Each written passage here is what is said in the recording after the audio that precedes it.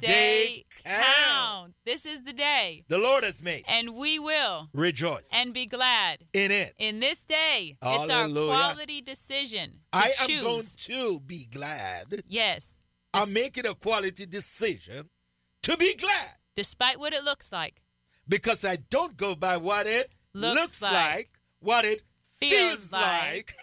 we go by what the Word words of God God says. Somebody needs to grab a hold of this in their spirit this morning and declare, I'm not going to go by what it looks like today. Yes. I'm not going to go by what it feels like today. I'm going to go simple by what the Word of God says. Yes, and we're going to be directed and guided by our purpose, our God-given purpose. Not the opinions of men or the wisdom of the world, but our Given God-given purpose. Yes, the Holy Spirit is your guarantee, and He bears witness within you. The Word of God is true, and it is true unto you on this morning. This week, we're talking about knowing why you are here simplifies your life. When you know why you are here, it simplifies your life. Well, how do you find out why you are here? Why live a life complicated? Why live a life complicated when I can stop and find out my purpose? And my purpose will allow my life to be simple. It will simplify my life. Yes. And according to Ephesians chapter 2, verse 10, you are His workmanship. You are created in Christ Jesus for good works, which God prepared beforehand that we should walk in them. Okay. Yes, it is not you who made yourself. It is God who created you, and He created you to manifest a vision that was written before you were even formed in your mother's womb. The vision was already written and recorded in the books, and then you were formed. Your most inward parts, everything that you need to be able to fulfill, be able to manifest that vision, fulfill that assignment, to be able to say at the end of it all, mission complete. Mission complete. Yes. Jesus did. He know why he was sent into this earth realm, and Jesus declared it. He says, is finished. It is finished. He says, it is finished. What a way to end your life. When you look back over your life that you live on earth, and you can come to a conclusion, it is what? Finished. I have done my assignment. Book closed. And that's so powerful what you just said. He said it is finished when He was on the cross. Yes. When His flesh died. Yes. It is finished. But His spirit never died. No. Because then after the third day, after the resurrection, the Bible says that He remained on the earth for 40 more days. And He went around and He was strengthening His disciples. He was strengthening the believers. So it was finished in the flesh, but it never ends. That's right. In the spirit. It did not end in the spirit. He remained in the earth realm with a glorified body now. Yes. And He went, He encouraged, He loved on His disciples. He only presented Himself to believers to encourage them, to give them strength for the remainder of the journey, their journey in the earth realm. And then He ascended on to the Father after 40 more days. We got to get there because sometimes we forget some of the basics.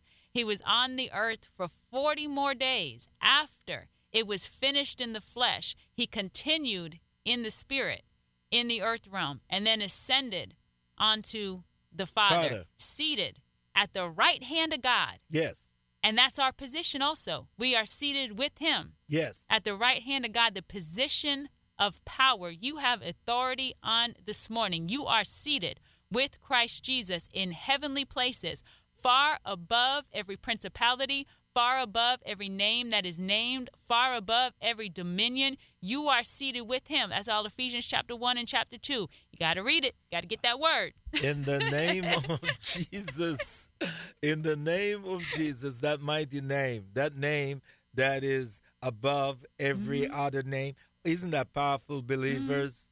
Oh, believers, isn't that powerful that the name of Jesus is above every other name?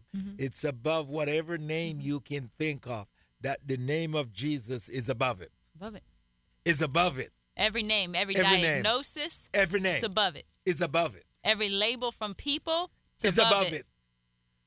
Come on, somebody. Every Make it, self-imposed limitation, the name is that's above a big it. one. Maybe nobody said it to you, but we have those self-imposed limitations. But the name of Jesus is above it. It's above it. You see, when I call and the name of Jesus, every other name have to submit. Yes. When I call and the name of Jesus, every other name has to what? Submit. That's why we says we must teach this word with understanding. Why you think so many religious group don't want to use the name of Jesus? Because that's that name there. That every other name, every other religion has to submit. Yes, because when you think about it, when people talk about Jesus, people, we don't want to hear about all that. But if a Christian, if a follower of Jesus Christ hears somebody else talking about another God or talking about their religion, we don't get all offended. No. But if people who hear the name Jesus, who are not serving Jesus, they get all offended and they go on a rant and everything else, and they go off. But when we Christians, if somebody's telling me about another faith, or if I'm hearing about a faith, I'm not getting all offended. Because I know the name is above it. I know that name has to bow to the one that I serve. But that spirit that they're worshiping when they hear the name of Jesus, that is what gets offended. It's that's inferior spirit that they're worshiping, that inferior false god, that idol that they're worshiping brings offense at the name of Jesus. You remember Rodney King? Can we all get along? Now, we can notice in the world, if you use the word God, then we can all get along. So, but when we slip in Jesus, that's when we can't get along. Hallelujah. Jesus is my answer. Jesus is my rock. Yes. Jesus is my rock. And I am going to proclaim the name of Jesus Christ. Because why? It is power. Yes. And to my freedom in this chair this morning. It gives me deliverance from all other devils. The superior name of Jesus Christ. The name of Jesus Christ is a strong tower. Yes. In Romans chapter 8, verse 19, it says, the earnest expectation of the creation eagerly waits for the revealing of the sons of God. So knowing why you are here, it simplifies your life. All of creation is eagerly waiting for the revealing of the sons of God, and that is you and me. Listen, the Bible gives us of a man, he called him the rich fool. He says, he didn't know why he was here. He thought living in this life was to store up wealth. Yes. So the Bible says he went out in his business, nothing wrong about that, but he has the wrong purpose. So somebody hear me straight now. There's nothing wrong about you accumulating wealth. But wealth must has a purpose. A purpose. It must assign to a mission. I can stay all day teaching that right there. Because Deuteronomy says, thou shalt remember the Lord thy God, because it is he who gives you the power to get wealth, so as to what? Establish his covenant in the earth realm. So this rich guy, he got all his money, and he wasn't satisfied. So he says, I will pull my barn down because it's too small, and I'll, Pastor Di, make a bigger barn, and I will store up more. And so he did. And he was satisfied.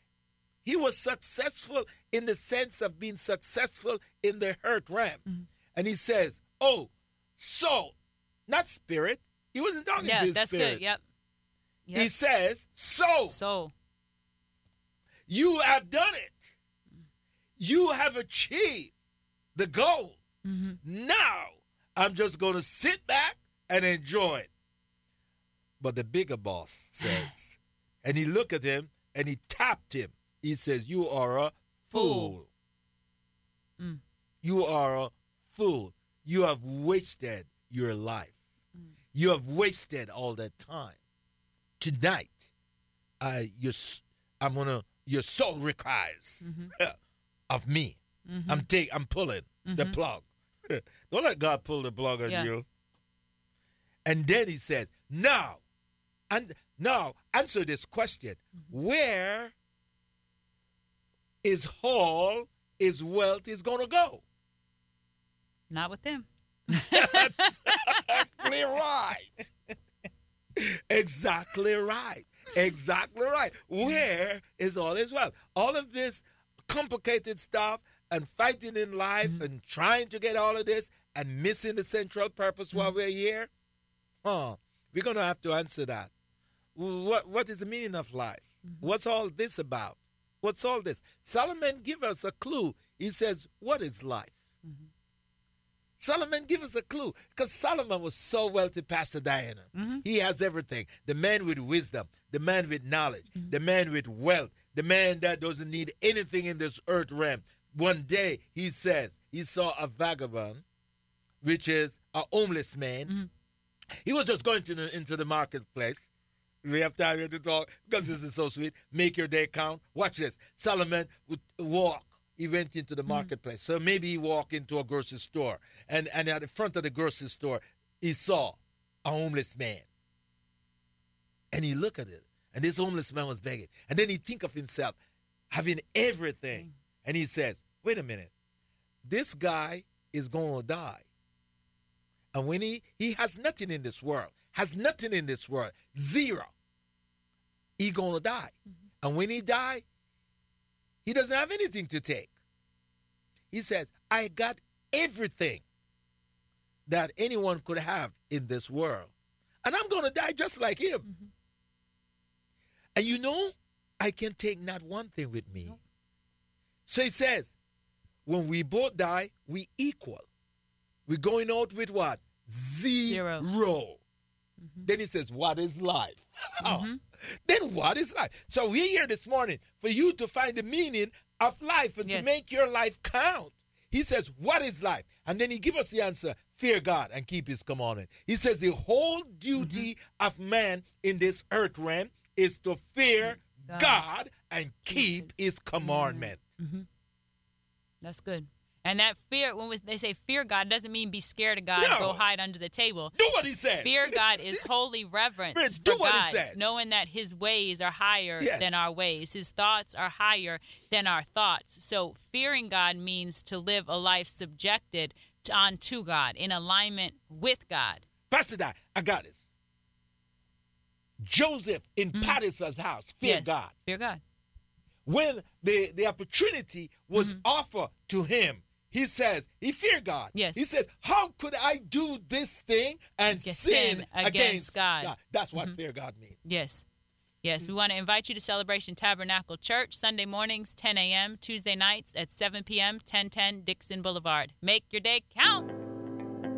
Thank you for tuning in to the Make Your Day Count broadcast with Pastor Errol Beckford, Senior Pastor of Celebration Tabernacle Church in the beautiful city of Cocoa.